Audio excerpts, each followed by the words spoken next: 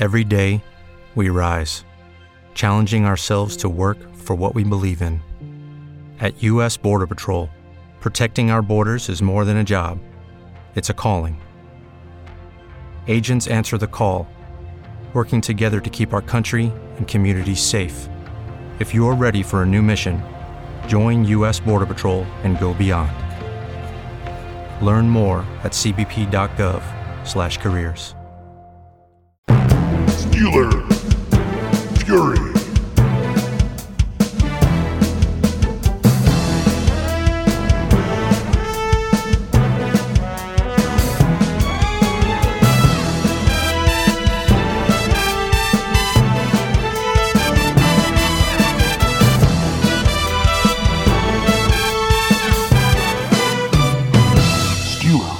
I did it for my baby. I did it for that bottle. And I do it for my one-armed man who likes to please my dirty soul. You have tuned in to the Pittsburgh Steelers show on the SteelerFury.com podcast. Oh, what a week. I think we're going to have something to talk about. I am your host, Bradshaw Ben, a.k.a. Accidental Zen on Twitter. In real life, occasionally they call me Will Mastersack. We'll see about that if I'm allowed to keep my name after last week's debacle. Here with me, as always, to talk about it are the two best cohorts in Steelers Nation. The first is an angry curmudgeon who's in Pittsburgh. His name is FC Perch. How are you, sir? I'm in Buffalo, man. I got the hell out of Pittsburgh. I had to go somewhere with a winning football team. Good-looking quarterback there, too.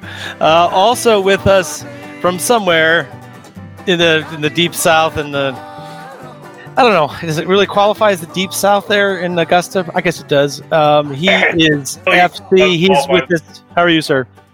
What's that? Doing well, and yeah, this is definitely would be the definition of the Deep South. They're like, we're going to have cooler weather today. High of 89. I was like, are you fucking kidding? Yeah, that's not cool by any definition. Right. Speaking of stone cold, that would be your Pittsburgh Steelers at 0-2. They lost Ben Roethlisberger for the season. It's been a hell of a year, gentlemen. I know where Perch is going to go with this. So, FC, I'm going to start with you and ask you, is Sunday the day like we're all going to remember where we were? It's going to be like Black Sunday that we'll celebrate the anniversary of it 20 years from now. How did you feel about where you're currently feeling with the Pittsburgh Steelers? I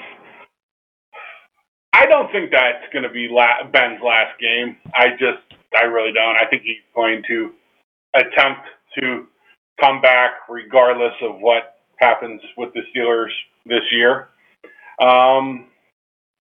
He's a first ballot Hall of Famer. In most of my formative football years, we've listed the quarterbacks over the years that there's been. Dislocate your screen name of Bradshaw to Ben. Those quarterbacks in between the two were interesting, and I was hoping that we'd never see those days again. I happen to be a pretty big believer in Mason Rudolph, maybe too much of a believer. That doesn't mean I don't think Ben is a fantastic quarterback. That just means I was impressed with some of the things that Mason Rudolph showed me on Sunday. And as horrible as it sounds, it's the next guy up league. Am I going to miss Ben? Absolutely. Am I going to cheer for my balls off for Mason Rudolph? Yeah. Am I still the same amount of a Steeler fan as I was last Sunday? Yeah. It's perspective. I guess it's getting older and that shit. But, yeah. A, I think Ben will play again next year. And B, I have some faith in Mason Rudolph. Maybe a little bit too much faith. All right. That was the optimist side. Now we'll go to Perch. Perch, how are you doing? Well, I haven't jumped off a bridge yet. I think you're world famous for being the vice president of the Big Ben fan club. I think I'm far away the president and the founder and a member. So yeah, that was the one injury and the one day and the one thing that I've been dreading for a long time. And fortunate to hear Ben come out pretty quick with a statement that he fully intends to honor that contract and play out the last 2 years. But,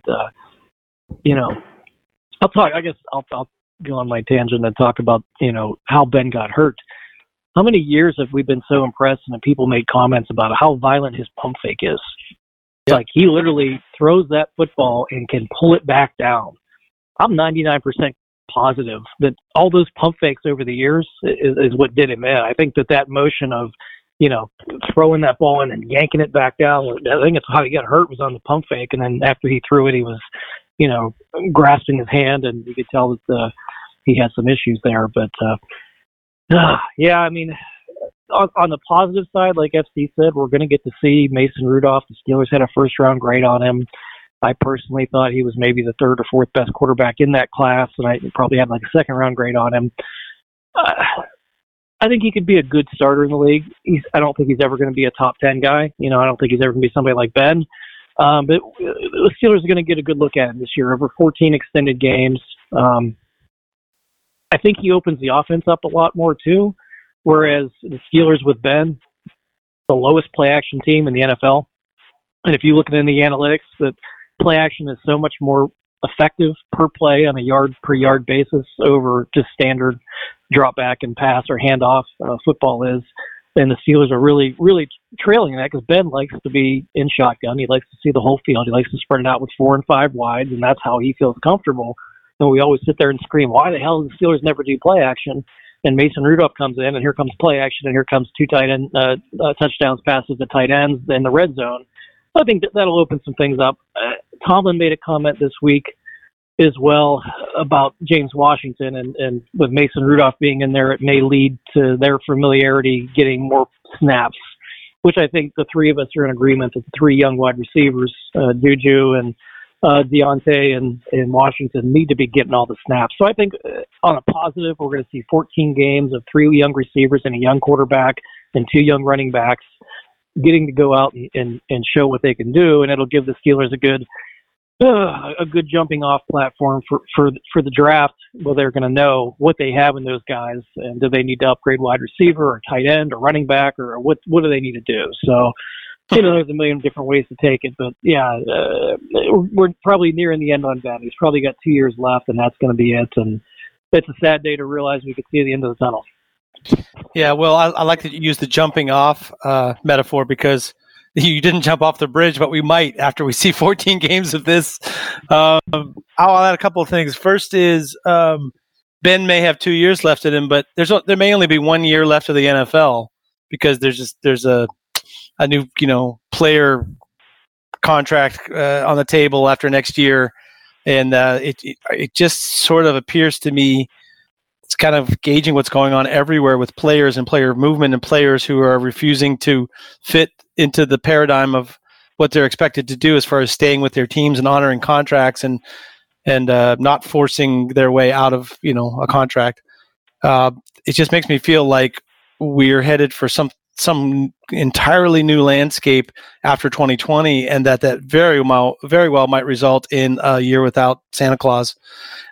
So if that comes to pass, that makes it even more and more urgent. And I think that if you put that template on what the Steelers did since Ben left, that might give us a better idea of why make the deal they made for Minkah Fitzpatrick. FC, I know you're a fan.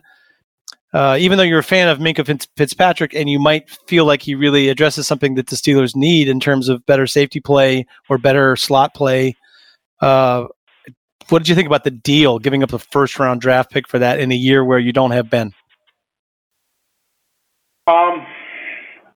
I see both sides of the argument. I personally fall on the side of Sean Davis was done here after this year, and we were going to have to draft a safety. And, well, we may not take one in the first round, but would we get a player as talented in the draft as Minkah Fitzpatrick? And I think Minkah Fitzpatrick might be similar to a slightly inferior prospect to Delpit from LSU. But that's it. So I have no problems with it. I'm not 100% sure that Mika Fitzpatrick is just going to play free safety. Like you brought up earlier today, I don't expect very much movement this week with San Francisco being he's only going to get 3 practices. But I won't be shocked to see him lining up, as a slot corner for the Steelers in a week or two. I expect the Steelers are going to move him around. He is a playmaker. In a way, he's very similar. He's like a combination of Carnell Lake and Troy Polamalu in a way, which sounds. He's not like. I'm not saying he's going to be that type of player. I am. He's not as dynamic as Troy, not as explosive as Troy, but he has that flair like Troy Polamalu did, and he has a physicality to his game, even though he's a 190-pounder like Carnell Lake had. Everyone talks about how great he is in coverage. My big thing is watch him take on a block, watch him engage a block, watch him, the physicality that he approaches the game with. He is a quiet leader in a way. He goes out there, he plays, and players have to follow. He's kind of, I like to call a heartbeat player, where he makes players around him slightly better. Now, I know that's going to bring up Humperdoodle Edmonds, and I just don't see it. A turd is a turd. And but I think, I actually have no problems with the Fitzpatrick addition. Yeah, I mean, Perch, I think, I'm interested to hear what your take is on this deal. I will say this, though, that if you are an NFL team and you don't have a free safety who is able to drop down in the slot and cover somebody, or better yet, play off man coverage against someone in the slot, whether it be a big slot guy like a move tight end or, a wide receiver from the outside like Keenan Allen coming into the slot just to try to force a bad matchup on you. If you don't have a free safety that can play that guy, you're dead in the way the current NFL is, because there is no longer set formation where all those receivers are only on the outside and they're not in the slot. And if you get on the, it's heavy to one side, the other side of the formation, you basically always have off-man coverage for the free safety. And so Steelers have gotten traditionally killed with that the last few years, especially against good quarterbacks who can manipulate you pre-snap. So from that standpoint, I think he fits that mold, and I'm sort of, in favor of the deal. Perch, what do you make of this deal in light of the first round pick being given up, and in light of, why not take your first round pick now? That argument. Of all the years, this is what FC and I were discussing before the call started. We wish the team got aggressive to make that one move to get that one extra defender to help the team get to the Super Bowl. Of all the years to do it, this was not the year to do it, right?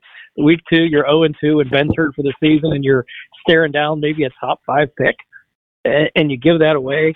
Now, having said that, if they were 2-0 and Ben was still playing and we traded for Fitzpatrick, I think it would be damn near unanimous. We'd all be doing backflips over it. So I'm kind of torn down the middle, whereas, is he as good as the people who are going to be there in the top 10 next year? I'd say probably. I think I had him rated as my first or second highest defensive player in the draft last year. I was very, very high. Probably higher than most people on it, just because of what you said. You've got to have that versatility on defense, especially in the secondary. But, Bud Dupree is probably not working out. He's going to be a free agent. And if you could pair TJ Watt with maybe the first or second best edge rusher in the next draft, or just having that, or maybe the best wide receiver, having that flexibility with a top 10 pick instead of the free safety. So I'm kind of down the middle on it. But back to your point, though, the Steelers get out-manipulated by opposing quarterbacks and offensive coordinators and head coaches, like we saw with Belichick, where he's putting his tight end and his fullback out wide, and they're covering our top corners are covering those guys, and then all of a sudden we're isolated linebackers and safeties against good receivers. If you're going to be that inflexible and that rigid to not be able to adjust, you better have some goddamn good cover men playing safety and linebacker. And I think that's what these moves did. I think that trading up for Bush and trading for Fitzpatrick at least gives them athleticism and talent to possibly cover people with your inside guys that they didn't have before. Outside of getting a new defensive coordinator, problems aren't going to be fixed, but they'll at least be patched up with a guy like Minka back there. Yeah, I mean, I don't know, FC. I feel like the new additions, Steven Nelson, I can't go without saying there's so many negatives have been said about the Steelers' play overall the first two games, and of course with Ben being out and all these question marks, and especially the defense, et cetera. Steven Nelson has been like a revelation. He's been fantastic in the first two games. So at least want to take a minute and mention that. Devin Bush in coverage has not been fantastic. Is this just growing pains, or is he always going to face this sort of, liability because of his size? Absolute growing pains, I believe. He got away with a lot of stuff in the Big Ten, and it wouldn't matter if he played in the SEC, the Pac-10, the AAC. I don't care. He got away with things in college that he's not going to be able to get away with in the pros. Will Dissly can make you look like a fool, and he had some issues. He made some mental mistakes. London Fletcher was a fantastic cover linebacker in the NFL for about 18 years, and he played through the run and shoot era. And same thing could be said for Sam Mills, who never came off the field. And Devin Bush is taller than both those players, and they were able to excel in a tougher, harder NFL in ways because it was a more physical game. You could come out, you could chop linebackers. It was just a more violent game. The passing game is definitely now more complex, and the rules favor the offense where you can't strike receivers in the melon or at the knees. There's just wide range of rules, but no, I think that coverage is actually in the long run going to be a strength of Devin Bush's game, and if it's not, the Steelers blow a pick because he's never going to be a super physical type player. He's still attempting to take on offensive lineman blocks. You can do that a few times. You're not going to make a living as a 5'10", 230-pound linebacker taking on 6'5", 340-pound man. Devin Bush trying to take on DJ Fluker at the point of attack, he ain't going to win. Ever. Just not going to happen. He got to use his quickness. He got to use his feet. With the Steelers, going back to it, the Steelers need to gas the entire coaching staff, and they need to bring in teachers. And I mean, Jerry Olsowski he can communicate, but he really can't put himself in Devin Bush's shoes because he should have never really been in an NFL jersey, and he couldn't play a down in today's NFL, and I don't think he could play Division I football in today's college football game. So I think that Devin Bush has regressed from Michigan to the Steelers, and that is a humongous concern for me. Yeah, I mean, I just feel like it's the thinking starts, and that takes away whatever physical advantages that you had. Like it costs you like a step. So, for instance, on the touchdown he gave up in coverage to the tight end there, Dissly, who's another rookie as well, I might point out. But he just was a hair late in reacting to the route, and that's all it takes. So he bluffs. He bluffs up to the line of scrimmage, gets caught at the snap, gets wrong-footed, and he's a step behind. Yeah. Yeah, I just mean if you're, I can see that. I can see him at least being more reacting faster and therefore being in a better position. But I just wonder if teams are going to continue to they're going to work very hard to attack him when he gets isolated against a tight end, just to make him prove that he can make plays in coverage against bigger players. So to me, that's something going forward to really keep an eye on. I would like to see him by halfway through the year, by towards the end of the year, be better at adapting to that and getting it so that teams can't view that as easy pickings, or else they'll just keep doing it to him. At some point he has to stop it. I won't be by the end of the year if he's elite in coverage. If every pretty much person, just concedes that he's elite in coverage. Yeah. I don't ever think we're going to say Devin Bush is elite in the run game. It's just never going to be. He needs a running mate that's elite in the run game that can also cover. Somebody that's a step faster than Vincenzo Williams would be ideal. Sure. To that end, Perch, what are you thinking about Mark Barron in terms of how he has fit so far into this? Because he is supposed to be the veteran presence. He played every snap on defense last week. Is he the answer for what they're paying for him? He's had some struggles for sure. I mean, that's the real kick in the pants. The last couple of weeks we've had, he and Bush both played some pretty extensive snaps. You have all that speed on the field, and you worry a little bit about how they're going to hold up against the run, but coverage has been an issue. Bush, I saw some of that on tape in college with Bush, where he struggled to cover some running backs and things out of the backfield, and it kind of happened week 1. It kind of happened week 2 when he's being matched up with tight ends and running backs, and hell, we put him on receivers, and there's been issues. Same thing with Barron. I think Bush, we had the same issues with Shazier. You guys remember all the complaining we did about Shazier when he was the same age? Look how fast this guy is. He's supposed to be able to cover. He can't cover for shit. It was the same argument we had. And he just reminds me so much of Shazier. So good and bad. I think he'll get better, whether it's this year or next. I think he's got some technique things to clean up there. But yeah, both of those guys, and Vince Williams, I'm probably a bigger fan of Vince Williams than most people are. I think he's a heck of a linebacker and a good leader on the team and on that defense. But the combinations they can throw out there against, and they played two really good, two Hall of Fame quarterbacks the first 2 weeks of the season and two good offenses, and they had spurts in those games where they looked pretty good, and then spurts in those games where the defense looked horrible. But yeah, there's some communication things that need cleaned up. You got a rookie and a guy who just came to the team, and now you're adding another guy who just came to the team. It's a second-year player, and they're all going to play significant snaps. You're going to have miscommunications, and the defensive coordinator is a piece of shit. So what are you going to do? There's going to be issues. Yeah, it feels like like they're zeroing in on improvements, and they eventually get around to them. Having a free safety who, because of his either limitations as a safety or limitations in coverage or whatever, has to play 25 yards off the ball. Maybe I'm exaggerating by 5 yards, but still has to play deep to worries about giving up big plays if he's always, so he always has to be off the ball.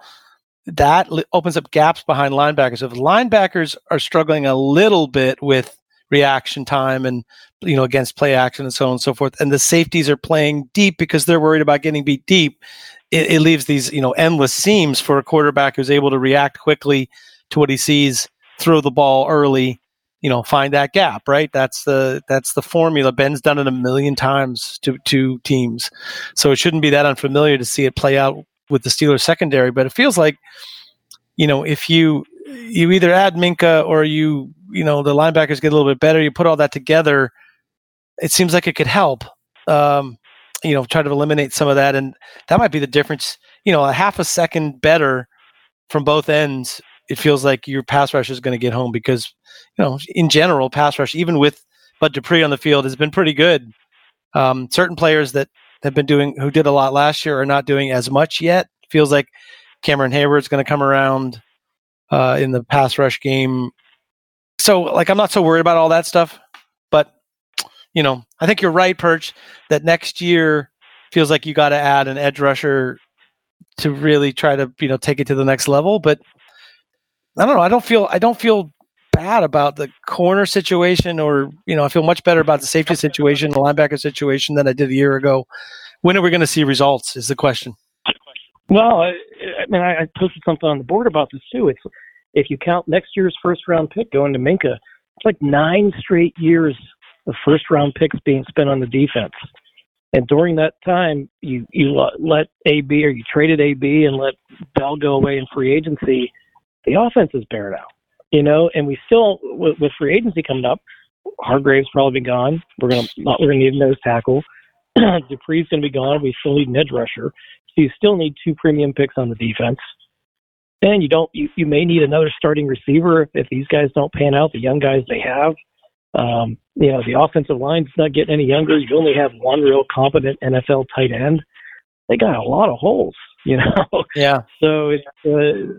it's and you gave away the one. It's confusing. One thing I'd like to go back to is the Minka thing. Do you think that trade is Tomlin realizing he better put up a winning record this year to keep his job? I mean, that's one of the things that really jumped out to me, that, you've got minority owners with the Steelers that wanted him out last year. And if they end up going, and those minority owners were probably sitting there saying Roethlisberger is the only reason this team is, in the playoffs every year. Tomlin can't coach. If Tomlin goes out and puts up a 4-12 season without Ben, he might be under some pressure. So I think maybe he made that trade thinking, hey, I've got to keep this defense afloat and hope we can win games 20-17, because Rudolph's not going to, put up 30 for us.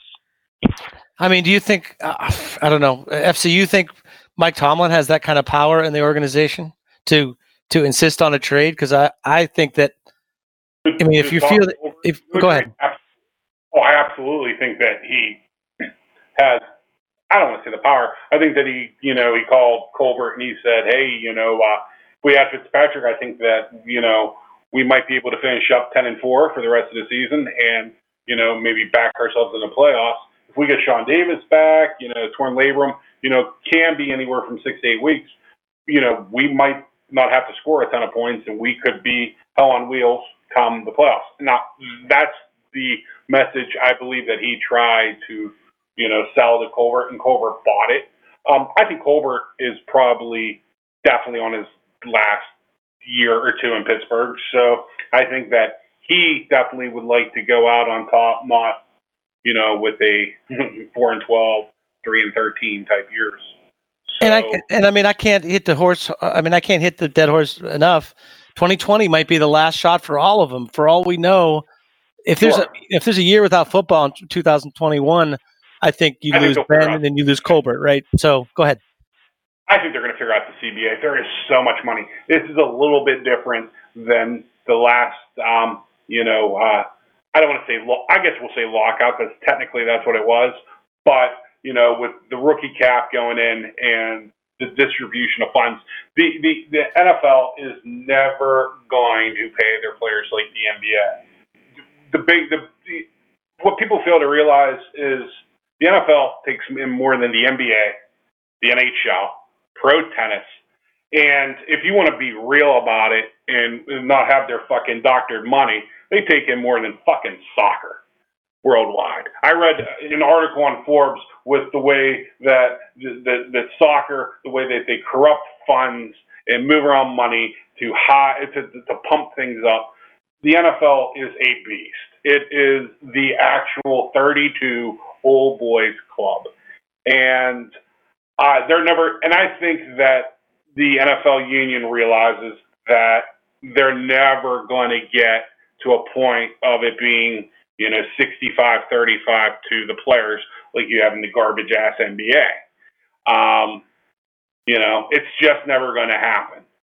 So knowing that, they're going to still figure out, they're going to get rid, you're going to be down to 2 preseason games. You're going to add probably maybe 2 regular season games, so you'll go up to 18, and they'll raise the cap probably 10, 12% to make up for the extra game check or 2. They'll work it out. I really believe there's just too much money, too many people getting rich, and I think they don't want to rock the boat, especially with another cable deal coming up. Yeah, I know there's money. The money will drive it to try to get to done right. But even if they settle it, I just feel like you'll have a situation where all the player contracts are going to be guaranteed. The structure of the way the salary cap works might be completely changed. To the point where a team like Pittsburgh might not be able to compete the same way that they once were. I think that's where we're headed. You just look at the players the star players seem to have more power now to adjust their own destiny. And I think once they get a taste of that, they're going to want to have it all, so that changes things a lot. At the end of the day, I think the Steelers made the absolute wrong move with Antonio Brown. I think they shouldn't have traded him. I would have fucking suspended his ass, and I would have been the first team to draw a line in the sand, and that's what they should have. He was a player under contract. You don't cut off the nose. I understand that. I understand that's real easy for me to say now with Ben down, so the season's most likely shot. I mean, if you're only as good as your word, and I understand that the teams can cut a player at any time. Don't be mad at the team. Be mad at your agent. Don't be mad at your agent. Be mad at the guy in the mirror that you're looking back at you that you couldn't earn more money. It's a horrible way to take a stand. But, if Antonio Brown wasn't such a fucking asshole, he wouldn't have been a 6th-round pick. He would have most likely been a 1st or 2nd-round pick out of Florida State. Perch has very eloquently and precisely and to the point expressed all the problems that Antonio Brown had. Antonio Brown didn't get paid early in his career because Antonio Brown was an asshole. Yeah, clearly. Yeah, well, we probably need to discuss that further. Not Antonio Brown, but the FC freaking nailed it. The Steelers are in a shit of a situation now because they're paying Antonio Brown $20 million to go play for the fucking Patriots. That will never stop bothering me. And the reason why is because the Steelers had all the power in the situation and no fucking balls. From the owners to the GM to the coaches. No fucking balls to look Antonio Brown in the eyes and say, fuck you, you're under contract, you come and play, or you sit there and we don't pay you and you're out of the NFL. That dude's such a megalomaniac. There is no way he could stand being out of the spotlight. There's no way he could have sat out a season and not been out there smiling, catching passes in the end zone, doing his stupid dances, saying booming, and all the other shit that he does. He couldn't handle it. He could not handle it. There's no way he would have eventually caved. But that's the thing. Nobody's ever stood up to the guy because he's talented. The shit that he's gotten away with because he's such a talented football player, nobody else in the history of football has gotten away with. And it all starts with the Steelers. That organization has lost their way from the way that Mr. Rooney, Dan Rooney, and Art before him handled the play. The players loved those guys and spoke glowingly about the relationship between like Ike Taylor and Dan Rooney. Calling him pops and stuff like that. You could even hear from Antonio that hey, that's not there anymore. And just the respect that those guys commanded and the way that they treated players like family. And they wouldn't have been essentially bent over the barrel and held hostage by a fucking wide receiver. I mean, that's why they're in such a shitty position now, aside from Ben's injury. But I don't think we've stated that strongly enough on this show that they have severely not just fucked themselves. Now they're fucking the whole league because everybody's like, you know what? AB put the template out there. I'm a star player who's worth a lot of money. I'm going to unfollow the team on Instagram. I'm going to say something on social media.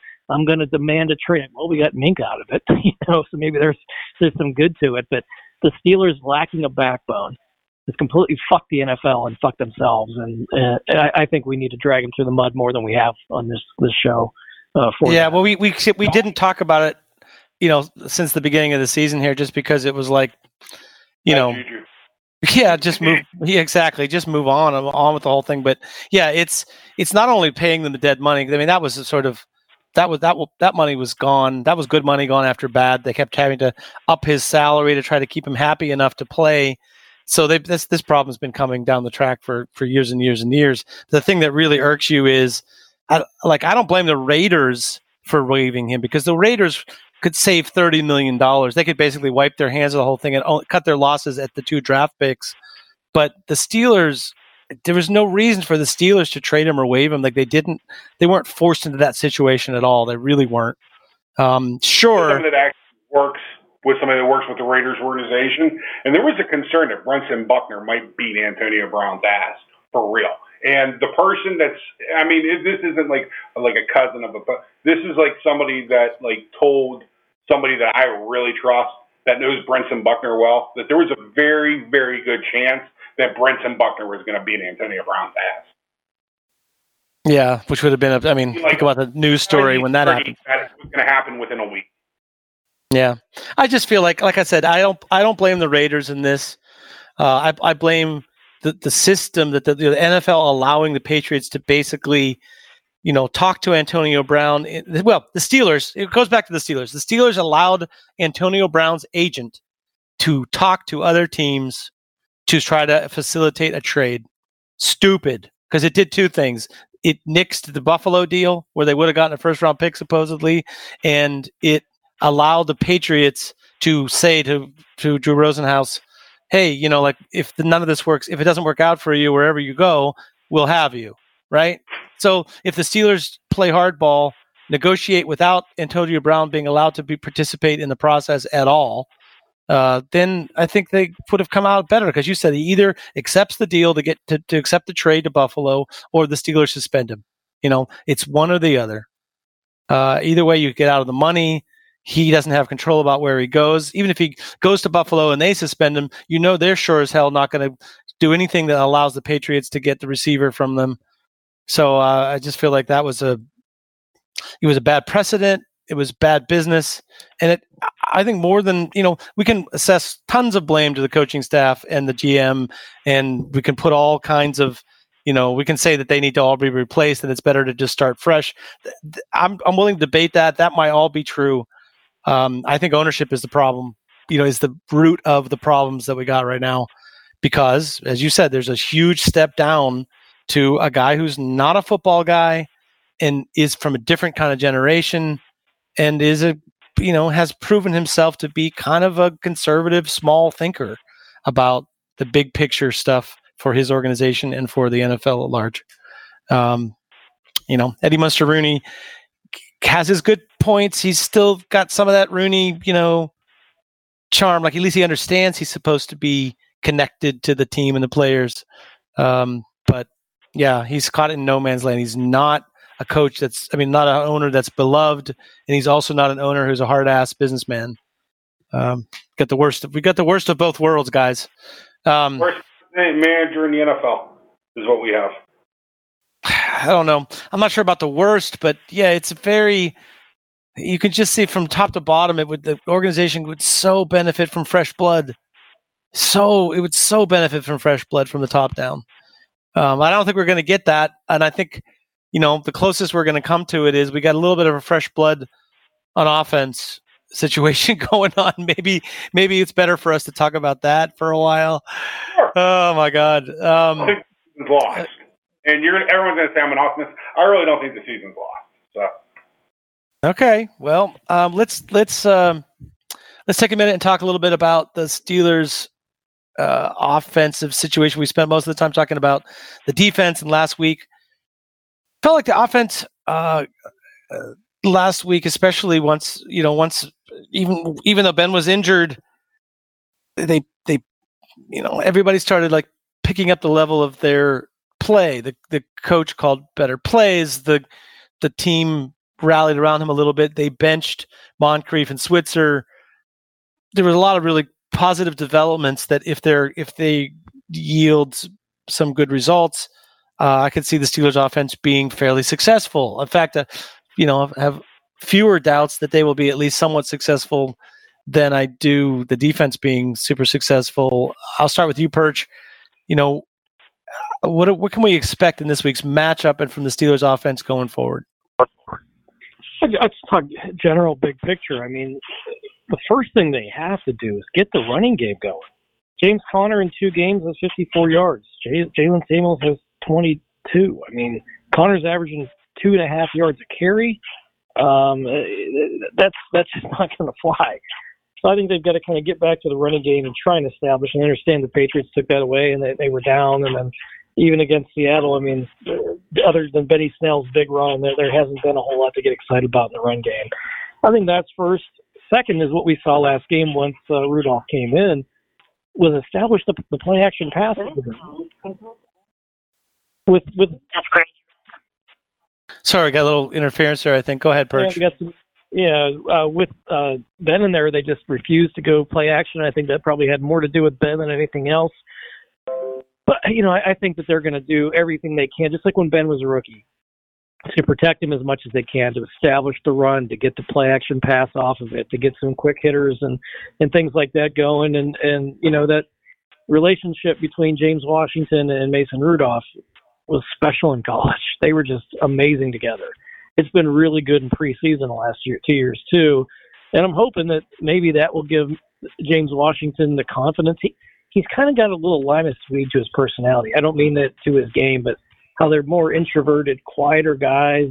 It takes something to get them to come out of their shell, and you hope he does it and doesn't just drift away the way Limas Swede did. But it would be nice to see just him having that confidence of the quarterback and those two kind of growing together. But to me, that's what we're going to see. Is you're going to see kid gloves with Mason Rudolph to an extent. They're going to try and force the run game a little bit more. The play action passing game will come in more, and then they'll work the deep plays off of that, kind of inside out. I think it's what we'll see, and hopefully it corrects a lot of the issues. Yeah, I mean, FC, I'm not sure there's that much wrong with the run game. I think the problem is James Conner and trying to force the run game at the beginning of the game instead of using it as a a carrot to get the defense to look at it while you attack them vertically or whatever, right? Like it just feels like we've started out both games in the bubble. Go ahead. Right, it's going to be hard to run out of 3 wide receiver sets with a split tight end against a 4-3 defense, which we attempted to do against Seattle. If there's 8 in the box, you throw the ball. If there's less than 8 in the box, you run the ball. And teams are going to have 8, 9 in the box against us until we show that we can throw the football successfully. Whenever we do have light boxes or even an 8-man box and we decide to run, the offensive line has performed better as a whole. Marquise Pouncey has been absolute utter shit the last 2 weeks. He's been terrible. Terrible to the point where I give the Jets a lot of credit for benching Ryan Khalil, going to Jonathan Harrison. If Pouncey shows a bad first half again against San Francisco, it's absolutely time to get a BJ Finney at center. I could care less. You got to be able to do your job. Ramon Foster and David DeCastro have both been exceptionally solid the first 2 weeks. Alejandro Villanueva was good to, at times, great against Seattle. I mean, how many times did you hear Jadeveon Clowney's name called? The same can't be said for Matt Fielder. He was better this week. The Steelers need more. I think Fielder was a little bit comfortable, and I think he put on about 8 to 10 pounds that he really did not need to add. I think that his movement skills or his lack of mobility and lateral agility are an issue right now, and we need to get better. Zach Banner coming in the third tight end makes you so predictable. I understand what the goal is there. I would much rather see him at fullback, as funny as that would sound, in those short situations, and just let him try to drill Bobby Wagner or KJ Wright in the hole. Passing game, Mason Rudolph kind of won me over more than I ever expected he would. He made good throws. I mean, even the throw to Moncrief was solid. It was good. Should have been caught. I can't remember too many horrific balls. I think Randy Fitchner got to approach every game plan of do not be afraid to be great. In other words, you got to attack. This is the NFL. I understand what Perch has said, and I think he's going to be right.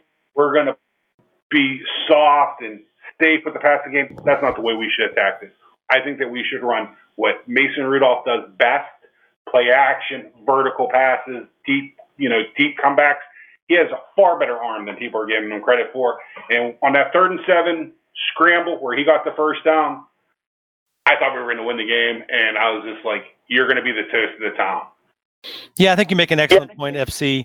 You, as a quarterback, have to stare down a couple of linebackers and run the ball up the middle and maybe even take a hit to get your team a first down in a game where they really need you.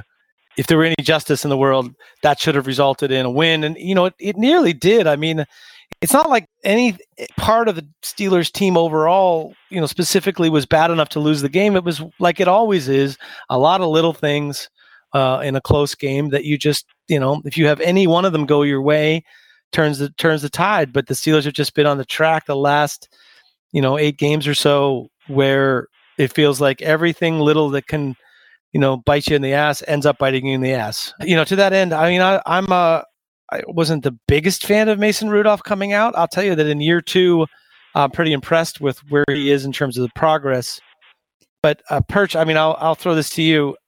I sort of feel like the word, it's possible at one end of the spectrum that Mason Rudolph could be really good and the Steelers could end up, contending for a playoff spot. That wouldn't shock me.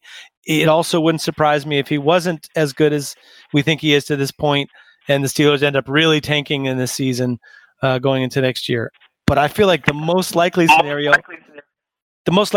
is the worst scenario, and that is that he'll be good enough, but not great, and that'll leave the Steelers more or less in quarterback purgatory going forward. Because then it's like, do you want to overpay for a guy that is not going to be a difference maker in the playoffs? That is really what it boils down to.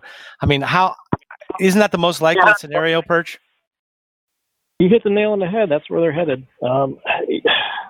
We could spend hours talking about what's going to come from this, and we really won't know until the end of the season. But if Mason Rudolph goes out and has if he's who I think he is, right? He's who we thought he was. They'll finish up. He'll finish with 6 or 7 wins, and he'll finish just right around 500 for the year for the games that he started. And they'll look okay, and some people will say, hey, he's the quarterback of the future, and I think I'll look at it and say, well, he's a really nice backup, and he's a guy who can start in the NFL, but he's never going to be a guy that's going to lead the charge to a championship, which is going to put them in a weird position in 2 years when Ben's contract's up. And what if Ben plays really well the next 2 years and decides he wants to come back, and Rudolph's only got a year left, or his contract's going to be up? Do they force Ben out, or do they let Rudolph go? And that, to me, I think the ideal thing to do is you saw what Cleveland did. You see what Miami is doing right now. Frickin' just tank. Sell off all your older components, anything you can get back. Get a bunch of first-round picks and rebuild the thing from scratch. It's got a 2 or 3 year process and then come back really good. Instead of keeping a pretty solid roster, getting a mediocre quarterback, going into 8-8, 7-9, 9-7 purgatory for the next 10 years. That's the absolute worst case scenario. To me, it's either you have a stud quarterback and you have a shot at the Super Bowl, or you have a shit quarterback and you're horrible and rebuilding. And if you're stuck anywhere in between, you're in purgatory, which is worse than being horrible. So I think you and I are on the same page. We hope that they, either get a stud or let Rudolph go and rebuild. Yeah, I mean, I look at those numbers of, Belichick without Brady, 462. Mike Tomlin without Ben Roethlisberger, 657. Winning percentage, 462 winning percentage for Belichick. I just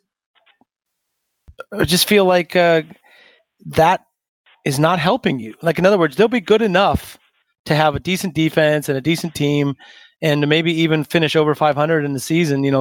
They're looking at a sort of 8-8, 9-7, 7-9 every year.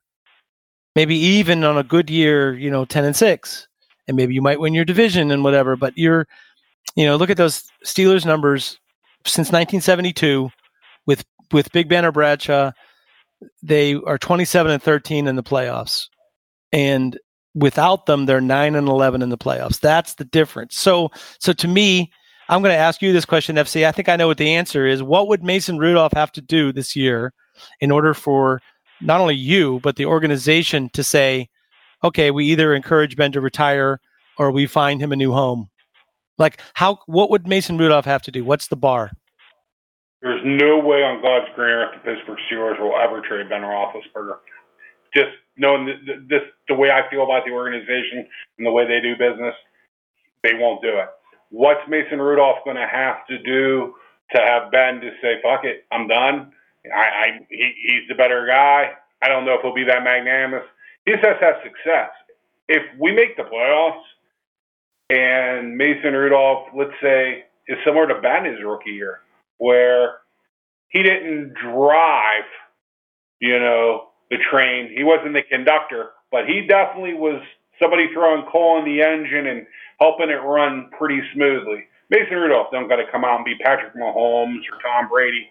He just has to be a good game manager and make solid decisions.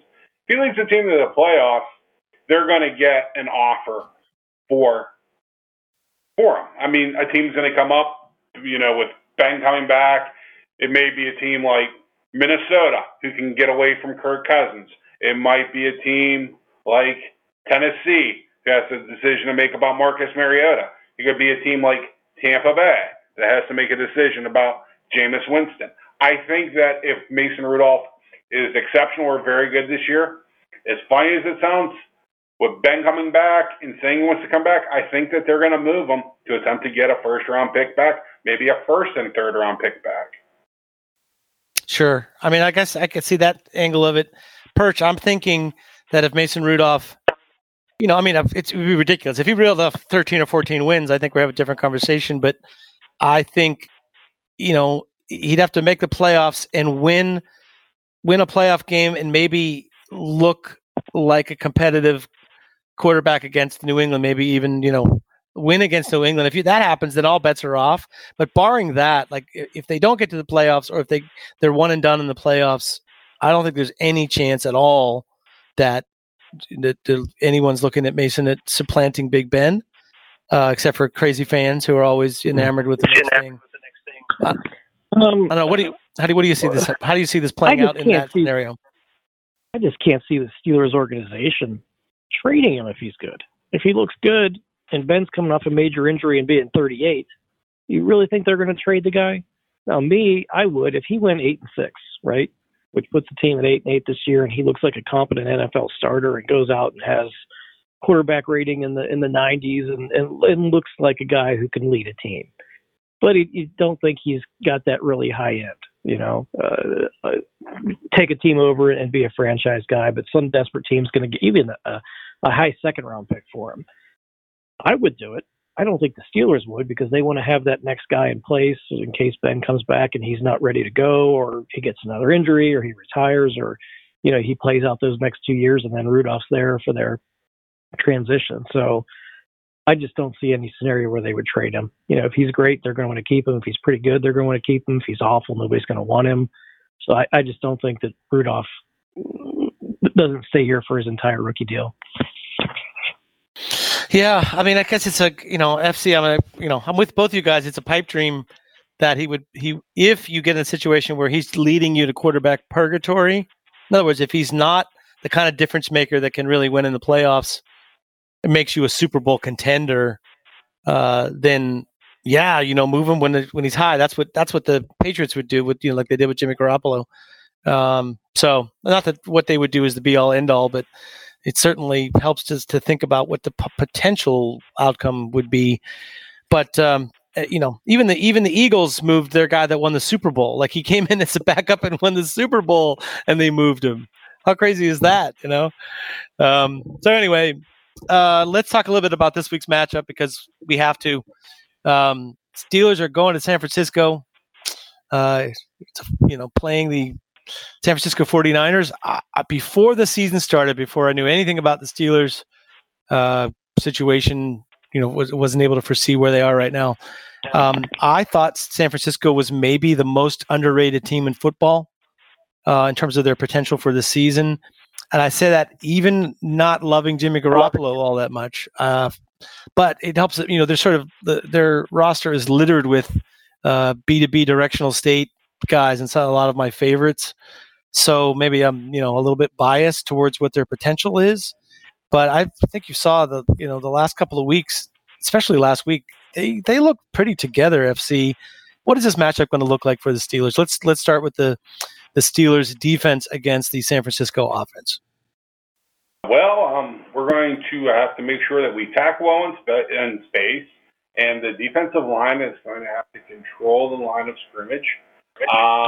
It's basic, simple things. I mean, for the Steelers, if they do the simple things, they tackle. If they don't blow coverages, if the defensive coordinator doesn't have asinine matchups, we generally do all right. And the Steelers are going to need production from players other than, Stephen Tuitt. And, I mean, Bush to a point. The Steelers need more from Cam Hayward. The Steelers need a lot more from Bud Dupree. I love me some T.J. Watt, but I need the results. The effort's great and the results will come, and I don't know it was one of the two of you that pointed out about the black jerseys in Pittsburgh in the heat and I believe it was UB2B and the Steelers defense breaking. If that's true, that's ridiculous because Cam Hayward and Tuitt and Watt and Dupree seem to have not played every single defensive snap. Now, I understand this isn't 1992, but with the way your season's going, 0-2, with Ben out of the game, I don't really want to see fucking Tyson Alu. I don't want to see Anthony Chicklow. I hope his fucking foot falls off so he can't be back in the game. Can't be back in the Steelers uniform.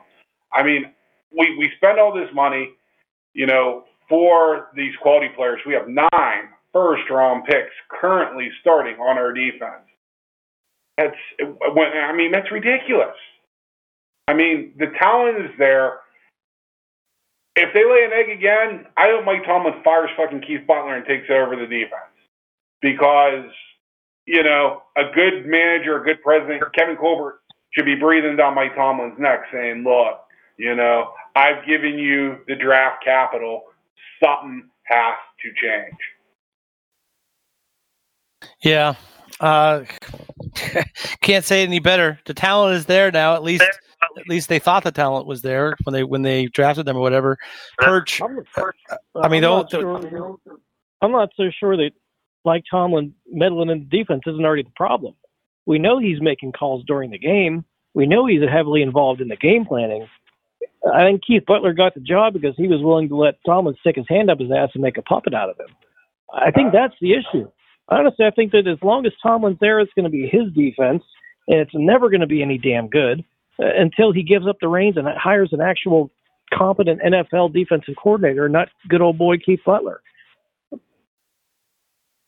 Yeah. I mean, something has to change. Something has to give. I don't know what it is. Something's got to give. Whether it's Butler or Tomlin, some things are working, and in some ways, like they look better than they did at their worst, right?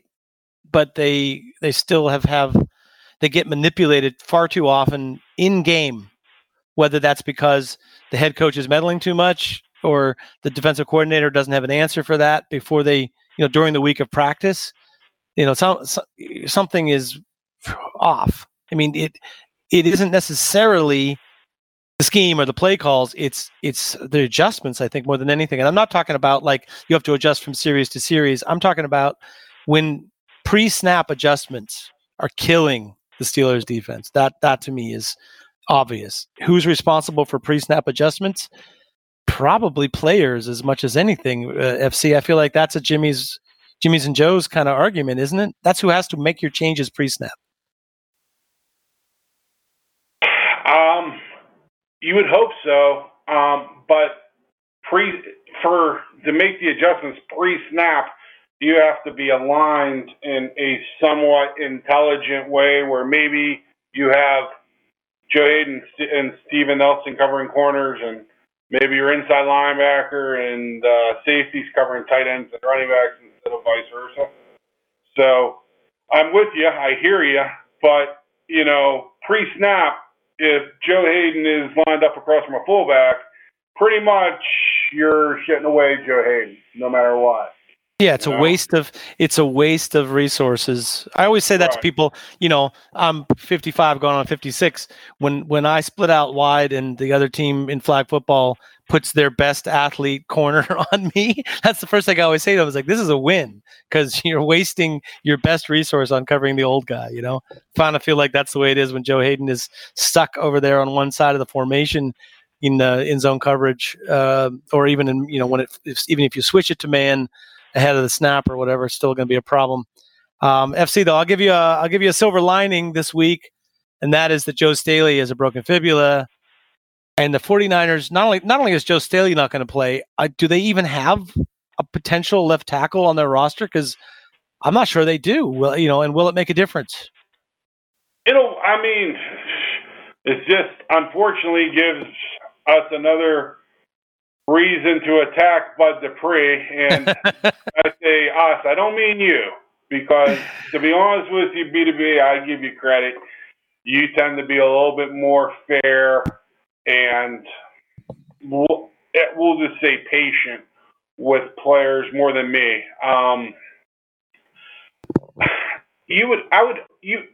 Steelers have to start to get some production off the edge. The talent and the effort is there. I wish I could just scream at TJ Watt and Bud Dupree being lazy or dumb or something like that, but it's not. They're really playing hard. They're playing their balls off, and what they're getting out of it is just not getting the results, which is a shame. And you got talk show people like that obese, blundering idiot Mark Madden, who's throwing both players under the bus. And I just say to myself, Christ, what? I mean, you can only do so much. There's 10 other guys on the field. So I think Justin Schooley might move to right tackle from Vanderbilt and they might try to move Mike McGlinchey, former Pitt Panther, to left tackle. I don't see another answer that San Francisco would have on their roster. Well, you better. That's going to be a huge problem for them, because that means a guy like George Kittle, who's a great blocker and very willing, is going to be chipping T.J. Watt on every play. You know what I mean? He's not Noah Fant, but he ain't going to remind anybody of Mark Bruner or Mark Bavara out there. I expect that they'll probably go more to tight end, which is in another way kind of an advantage to the Steelers, because that gets Kyle, and I couldn't say his name when the piece of shit played for the Baltimore Ravens. It's actually that's a Perch guy. Perch. Kyle Juszczyk, that's it. You're still living in Pittsburgh, so you're up to date on all the Polish pronunciations. Hey, now we talked about the 49ers here for 10 good minutes and haven't even mentioned their biggest weapon, Mitch Wishnowsky. Oh my God! Well, who liked him? Pre-draft us. Yep. That guy's happening. I mean, in all seriousness, though, Perch, I can't help but look at this, and I mean, the Joe Staley loss notwithstanding. I feel like the Steelers might have a chance to win this game in a sort of like rally round, pick up our game for 1 week with the backup quarterback in there and everybody's counting us out and all that stuff. But I can't help but feel that regardless of the outcome as far as winning the game, that the San Francisco offense is going to have its way with the Steelers defense. There's too much misdirection and stuff where you have to be prepared for 15 different options, and it's a great play caller and a good solid running game. Talk me down off the ledge. I feel like the Steelers are going to give up 30 points in this game. Well, Kyle Shanahan is good at designing an offense. He does have a lot of weapons. He does have 2 running backs that have more yards than the entire Pittsburgh Steelers team combined. I can keep going on. They do have a tight end in Kittle that we needed a tight end, but decided we'd rather pick up a backup quarterback in Dobbs instead, so we passed on him. Every time I see that guy, I get pissed off because we passed on him for Dobbs, and I think we all liked him in the draft process. Oh, yeah. I mean, how much more do we need to talk about with San Francisco? Another guy, they got Deebo Samuel, who I think we liked in the draft process too, and I think he's been Richie James. James, they got another guy like that. I mean, they're loaded, man. That's what I was saying. Yeah. Looking at them ahead of the season, it just feels like I think, Breida has had health issues, but when he's on the field between the 20s, man, I don't know if there's anybody better as a running back. He's in that elite class. And then they bring in Mostert and now Jeffrey Wilson is like the finishers, bigger guys to offset that sort of like the quicker Breida, so that when you're tired of chasing the first guy, they bring in some other guys. I just feel like if they had a really, really good quarterback instead of like a solid quarterback, they'd be super dangerous. Just a good combination of that's the coach's wheelhouse. The head coach's wheelhouse is in this sort of offensive play design and play calling. Yeah, they've got like Tevin Coleman as their 3rd or 4th running back too, and he's a pretty explosive guy and good out of the backfield. So they've got some players, and we haven't really talked. They still got Richard Sherman, who could still lock down half the field reasonably well, but the edge rushers are good now too. They got a Bosa over there. They got the Oregon guys Armstead in the middle, and they got he picked up from Kansas City's edge rusher, and so they've got a good bit of talent, and coach wise, the Steelers are going to have issues defending all the stuff that he could throw at him, the Shanahan offense. Yeah, FC, how do you see this playing out with the Shanahan offense? If you can't block them, you're going to get fucked up. And I have a feeling that you're going to see a very, very, very emotional and aggressive Steelers defense this week. Yeah, I mean, that's the way you win this game. The way you win this game is that your lines outplay the other team's lines, because that's how you no matter how good the play calling and play design is, if you fuck up the blocking up front and defeat that at the line of scrimmage, they're in trouble, right? Right. He who cannot win the line of scrimmage cannot win in the NFL. And I mean, if you doubt it, what happened whenever Seattle found a way to block Stephen Tuitt this past week, and the Steelers didn't sniff Tom Brady, and their front seven lived in the backfield against us. You know? Yep. It's a simple, in a way, the game has changed a ton, and in other ways, it hasn't changed very much since the 20s. Yeah. I mean, what do you think, though, specifically, like it's not like their wide receivers are going to necessarily kill you. What I worry about is if Vince Williams can't play Perch, I don't know, maybe you have the latest information on the Steelers injuries, but if Vince Williams is not going to go or not be 100%, and you're living with, those two starting inside linebackers who are already a little bit susceptible to the run, I feel like I'm much more concerned about San Francisco running the daylights of the ball out of the ball with misdirection and different, 3 different running backs in and out of the game kind of deal. Do you see that as being a problem for the Steelers defense? Because, that's what my fear is. If Vince Williams is on the field, you've got a better run player, but a guy who maybe gets caught with misdirection and can't make up the speed as much.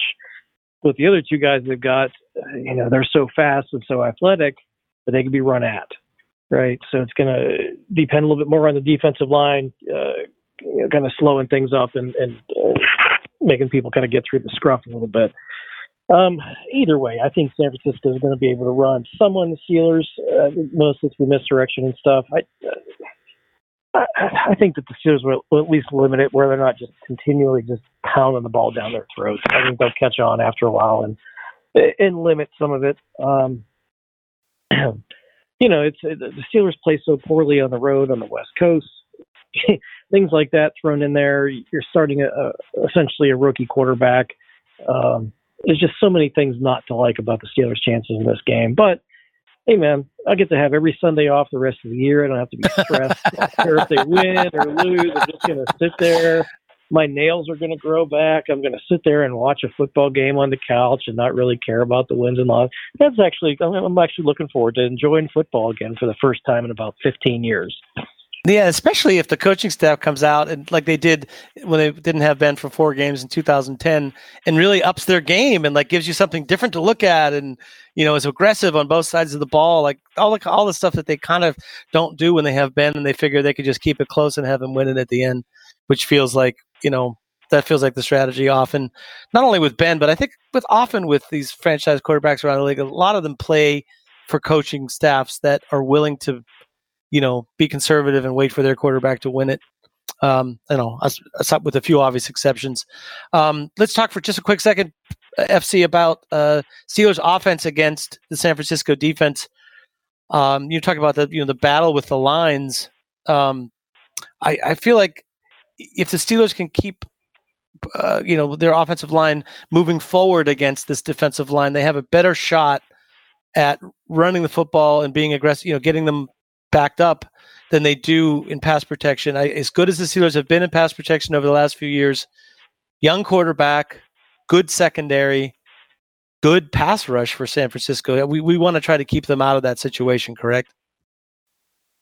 Of course. I mean, we want to stay on, 1st and 10, the 2nd and 5, the 3rd and 1. That's ideal. It's not always going to happen that way. But if the Steelers can control the line of scrimmage and, give Rudolph a little bit of time, I'm confident that he can make throws.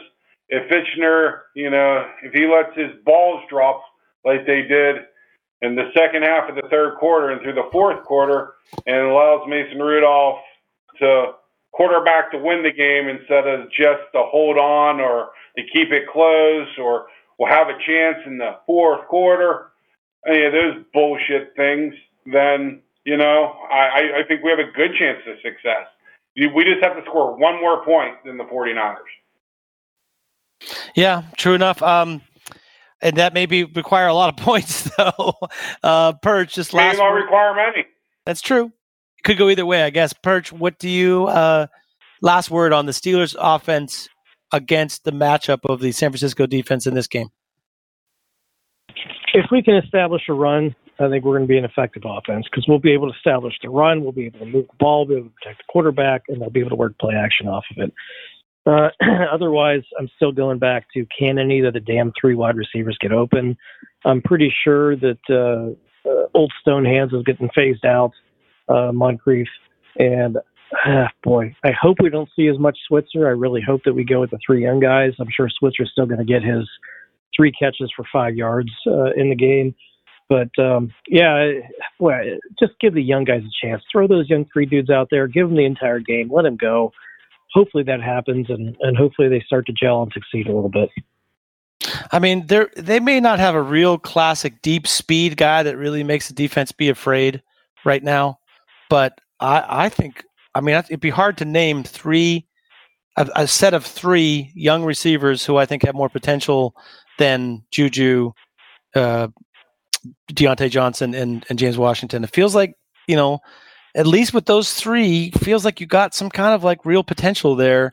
And, maybe if you let them play and let them get, the reps and get into the flow, the benefits of that you reap might be really, really worth it. But it looked promising because it looked like there was a whole lot less Moncrief and Switzer in the game once Ben was out of there. And once, like you said, that first half of the third quarter where they felt like they were protecting Mason, maybe this will offer an opportunity to do something special. I want to hope that he's a special quarterback who can make a difference.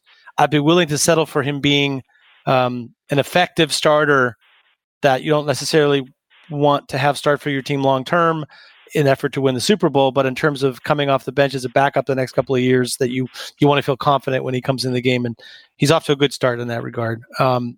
Listen, let's before we get our predictions for the game, let's go to our Around the League pick segment, brought to us by John Perry. I cannot believe how fucking much of a homer Dean Blandino is. We'll go with Keep Talib's mom because she's still dangerous. We'll go with Minka Fitzpatrick's mom because I think she may end up being almost as dangerous. She's the new Keep Talib's mom. I see. How about Felipe? That's the motherfucker Flores is trying to play my baby safety. How do you think that's going to work out for your son? What's that, Perch? I was talking about fake IDs by Felipe Vasquez. Yeah, you love. We never have a shortage of sponsors for the show. So 13 will get you 30, baby. 13 will get you 30. Right on. Let's go around the league. Perch, you got any particular team around the league that you would like to talk about today? I'll give you first crack at it. You pull the game, and I'll go from there. All right. Tennessee, Jacksonville. Let's talk about this. It's a Thursday night game. We seem to be picking every Thursday night game. Tennessee is a 1.5 point favorite at Jacksonville. Somebody has to win that division. I'm not sure who it's going to be. Both of these teams, it makes an interesting pick because it's like, who the hell knows? I'll start with UFC. What do you like in this game? I like Mike Vrabel. That's probably the person, player, coach I like the most in this game. Boy, I don't know what's going on with Jacksonville. Jalen Ramsey wants out. I understand Nick Foles got injured. I'm going to take the Titans. I'll lay the 1.5. I won't be surprised if this is like a 9-6 game. Yeah, take the under. That's what I would say. That's what I said in the Chicago-Denver game, and I would have paid off for that. Perch, what do you think? Well, back to your first point, the Texans win the South, right? I mean, aren't they a pretty damn good team? I think they've got a chance to run away with that division. I don't know. Maybe I like the Texans more than everybody else, but I think they run away with that division. I just watched the Texans play last week. Ow! Yeah. I still think they're pretty good. I think they've got a chance to get to them. Boy, did they fucking stink it up. I played daily fantasy sports, and I was like, well, this ain't working out either. No matter what you do, you're the letdown game. But yeah, exactly. give me the Titans in this one. I think the Jags are just a mess. They lost the quarterback. The star corner is throwing an AB type fit, trying to force his way out of town. I also like Mike Vrabel. I think he's done a real good job there with the Titans, and they've got a pretty talented roster. I'm not a big fan of the quarterback, but yeah, give me the Titans in that game, and I think they win and cover. We all know Tom Coughlin's like Clint Eastwood in Gran Torino. So you know how that's going to go over, like Jalen Ramsey trying to dictate to Tom Coughlin. That should be. Yeah, not well. Kansas City hosting Baltimore. Interesting matchup because, Baltimore seems like a team that they always have a defensive answer. I mean, they're not New England in terms of they're going to totally, revamp their defense to fit your offense's desires. But I feel like Baltimore right now is hot. They believe in themselves, and they may not have enough to really contend for a Super Bowl. But I wonder if this might be a closer game than Kansas City by 6.5. Perch, I'll start with you. Sometimes every once in a while, like the greatest show on turf, an offense, a new offense, an innovative offense comes into the league, and even the Chiefs last year. And it takes a long time for everybody to catch up to it. It takes over a season sometimes. I think the Ravens' offense might be sustainable if Lamar Jackson keeps being as accurate as. And he was a good passer in college. Don't get me wrong. My big knock on him was he's going to attempt to keep running the ball like he did in college. And these are some big boys in the NFL, and it's 16 games, and there's no Youngstown States on the schedule. He's going to get broken down over time, and just like RG3 and everybody else who looked like a stud their first couple of years and fell off the cliff. I just don't think long term you can run the ball for 120 yards a game and take those hits and keep it up long term. But I think you're right. And the Ravens defense is always really effective. They're strong up front. They've got a really good, probably maybe the best secondary in the NFL still.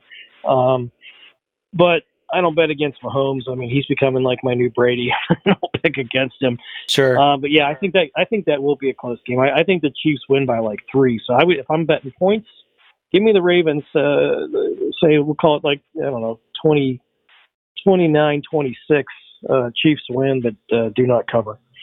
FC, I don't know who's going to win this game. I just feel like it's going to be the most entertaining game of the weekend. It does build to be that. No Eric Fisher this week for the Kansas City Chiefs. We have Cameron Irving starting at left tackle. Ooh, ouch. How do you downgrade from Eric Fisher at left tackle? Cameron Irving. Wow. Hey, man.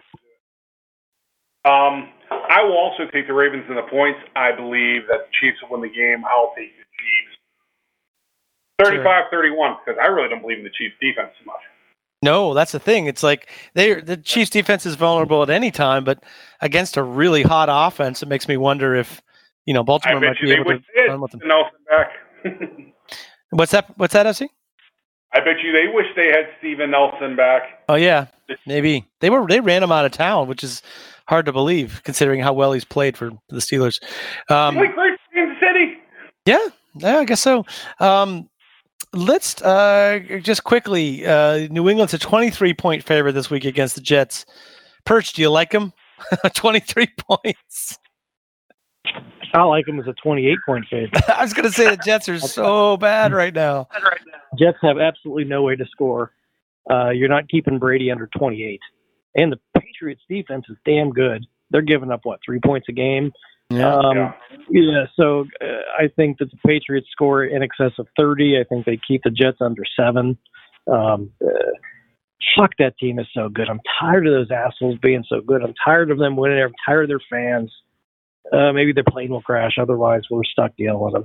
I'll be honest. I think this is the best team they've had. It's hard to say because, they haven't really – they play the Steelers, and the Steelers weren't really – at the what I would call peak Steelers strength with this roster that they had, and they have been the Washington Generals to the Patriots for years and years, and then they played Miami. So we don't know 100% for sure, but if you carry this run back to the playoffs, what they did, that you feel a lot better. Like what they did against Philadelphia was amazing. I I'm sorry. What they did against the Rams was kind of amazing, and then you extrapolate that through the start of the season. It just feels like they're pretty much as good as they've ever been, especially on defense, which is really saying something because they've had some good teams. Let us go to the team that we talked about earlier, which was the Seattle New Orleans matchup. So this is without Drew Brees in Seattle. Seattle's a 4-point favorite. New Orleans have a shot to stay competitive with Teddy Bridgewater. I felt at times he looked pretty good. FCL. Teddy Bridgewater is going to start. Hill is. Mark my words. Tyson Hill is going to start for the New Orleans Saints. Wow, that would be interesting. Have they said anything to that effect, or you're just reading the tea leaves? John Payton refuses to name a starter. Then when they said, do you feel confident in Teddy Bridgewater? He's like, who said Teddy Bridgewater is starting? Interesting. So what does that mean for the New Orleans chances? They had no chance to win this game with Drew Brees on the right. So I'll take the Seahawks. I'll lay the points. So we think Seattle. Actually, that's a good follow-up question. Perch, you can pick this game if you like, but I'll throw you, since you don't like to follow the script. Who are the teams that we now think are good that we didn't necessarily think were that good at the start of the season? Is Seattle one of those teams?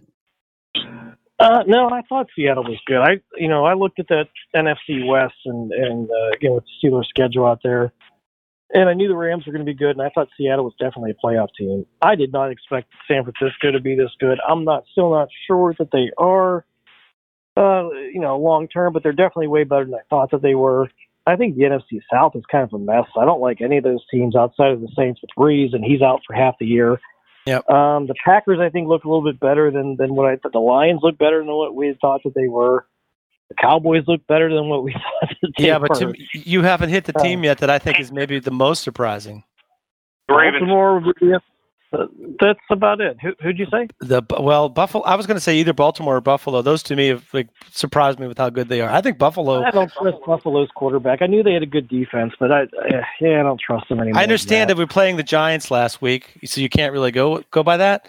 But a guy's accuracy is a guy's accuracy, and if you're winning because your quarterback is accurate, it almost doesn't matter who you're playing as a measurement. And I think for the guy who's been so knocked for his inaccuracy.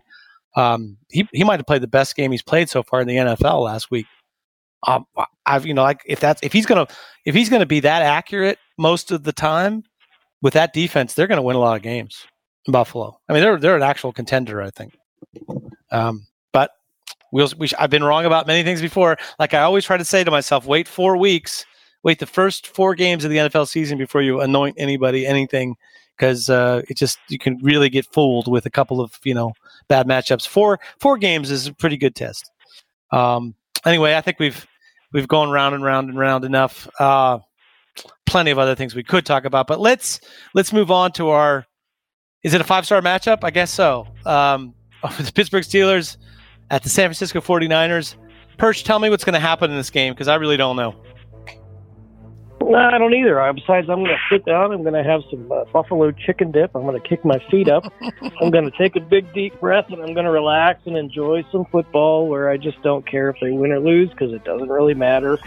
We're going to sit back and enjoy Mason Rudolph and the young receivers on offense, and I think they'll have some success and score some points. I think the defense will have some high points and some low points. I just think that on the road. 0-2 team, lacking confidence, young quarterback. San Francisco has all the mojo and the juice and everything. I think the Steelers lose by a touchdown. I'm going to call it, I don't know, let's say maybe more than a touchdown. Let's go 26-17, 49ers win. And you know what? We won't get too worked up about it. You're the Stripes. You need the Stripes movie, or not Stripes, Meatballs. It just doesn't matter. That'll be the cheer in your house. FC, what do you see happening here? Shockingly, I think the Steelers may show a little bit more backbone than people expect. If I had to guess a score on my hammer, I'll take the Steelers 23-20. And I'm going to put a little write-up together to explain why. And I'll post it somewhere on the message board. All right. I have gone back and forth on this game, not only all week, but even during the course of the podcast. And I've even gone back and forth on it, listening to the two of you. I should be smart and go with my gut rather than what I think, sort of my analysis tells me will happen. My gut says the Steelers will figure out some way to win this game. There's too much on the line, and they have this ready-made excuse of, us against them and pulling together for the next man up and whatever. So I will make it Steelers 28-27 over San Francisco in a thriller that'll maybe put some energy back in the fan base. That's all I got to say right now. FC, last word. Sean McDermott, head coach of the Buffalo Bills, is the best coach in the NFL you've never heard of. Boy, yeah, I'm willing to go with that. Perch? Oh, boy, last word this week, man. Just, like I said, enjoy this season for what it is. It's a chance to see the young guys kind of gel. Hopefully Ben comes back full speed for next year. They get some good draft picks, and we've got 2 years left, I think, to try and win a Super Bowl, or it's going to be another long 1980s looking drought for us. So enjoy the games. That's about all I can say. I got two final thoughts. First is Josh Allen is a better quarterback than Baker Mayfield, and the rest of their careers will prove this. There's a hot take for you. And the other is having no expectations is kind of fun. Expectations have been so high for so many years now, for like the last 10 years, and we've been kind of disappointed. So maybe lower expectations might turn out to be a good thing. Gentlemen, thank you for joining us and making a lot of interesting stuff today. Lots of stuff to talk about. FC, Perch, Fury, everybody at SteelerFury.com. This is Bradshaw to Ben, Will Mastersack, Accidental Zen saying, go get them Steelers. Thanks for a great show, guys. Go Steelers, and I agree with you about Allen being better than that piece of shit Baker Mayfield. Johnny come lately, the new kid in town. Everybody loves you, so don't let them down. Steeler Fury.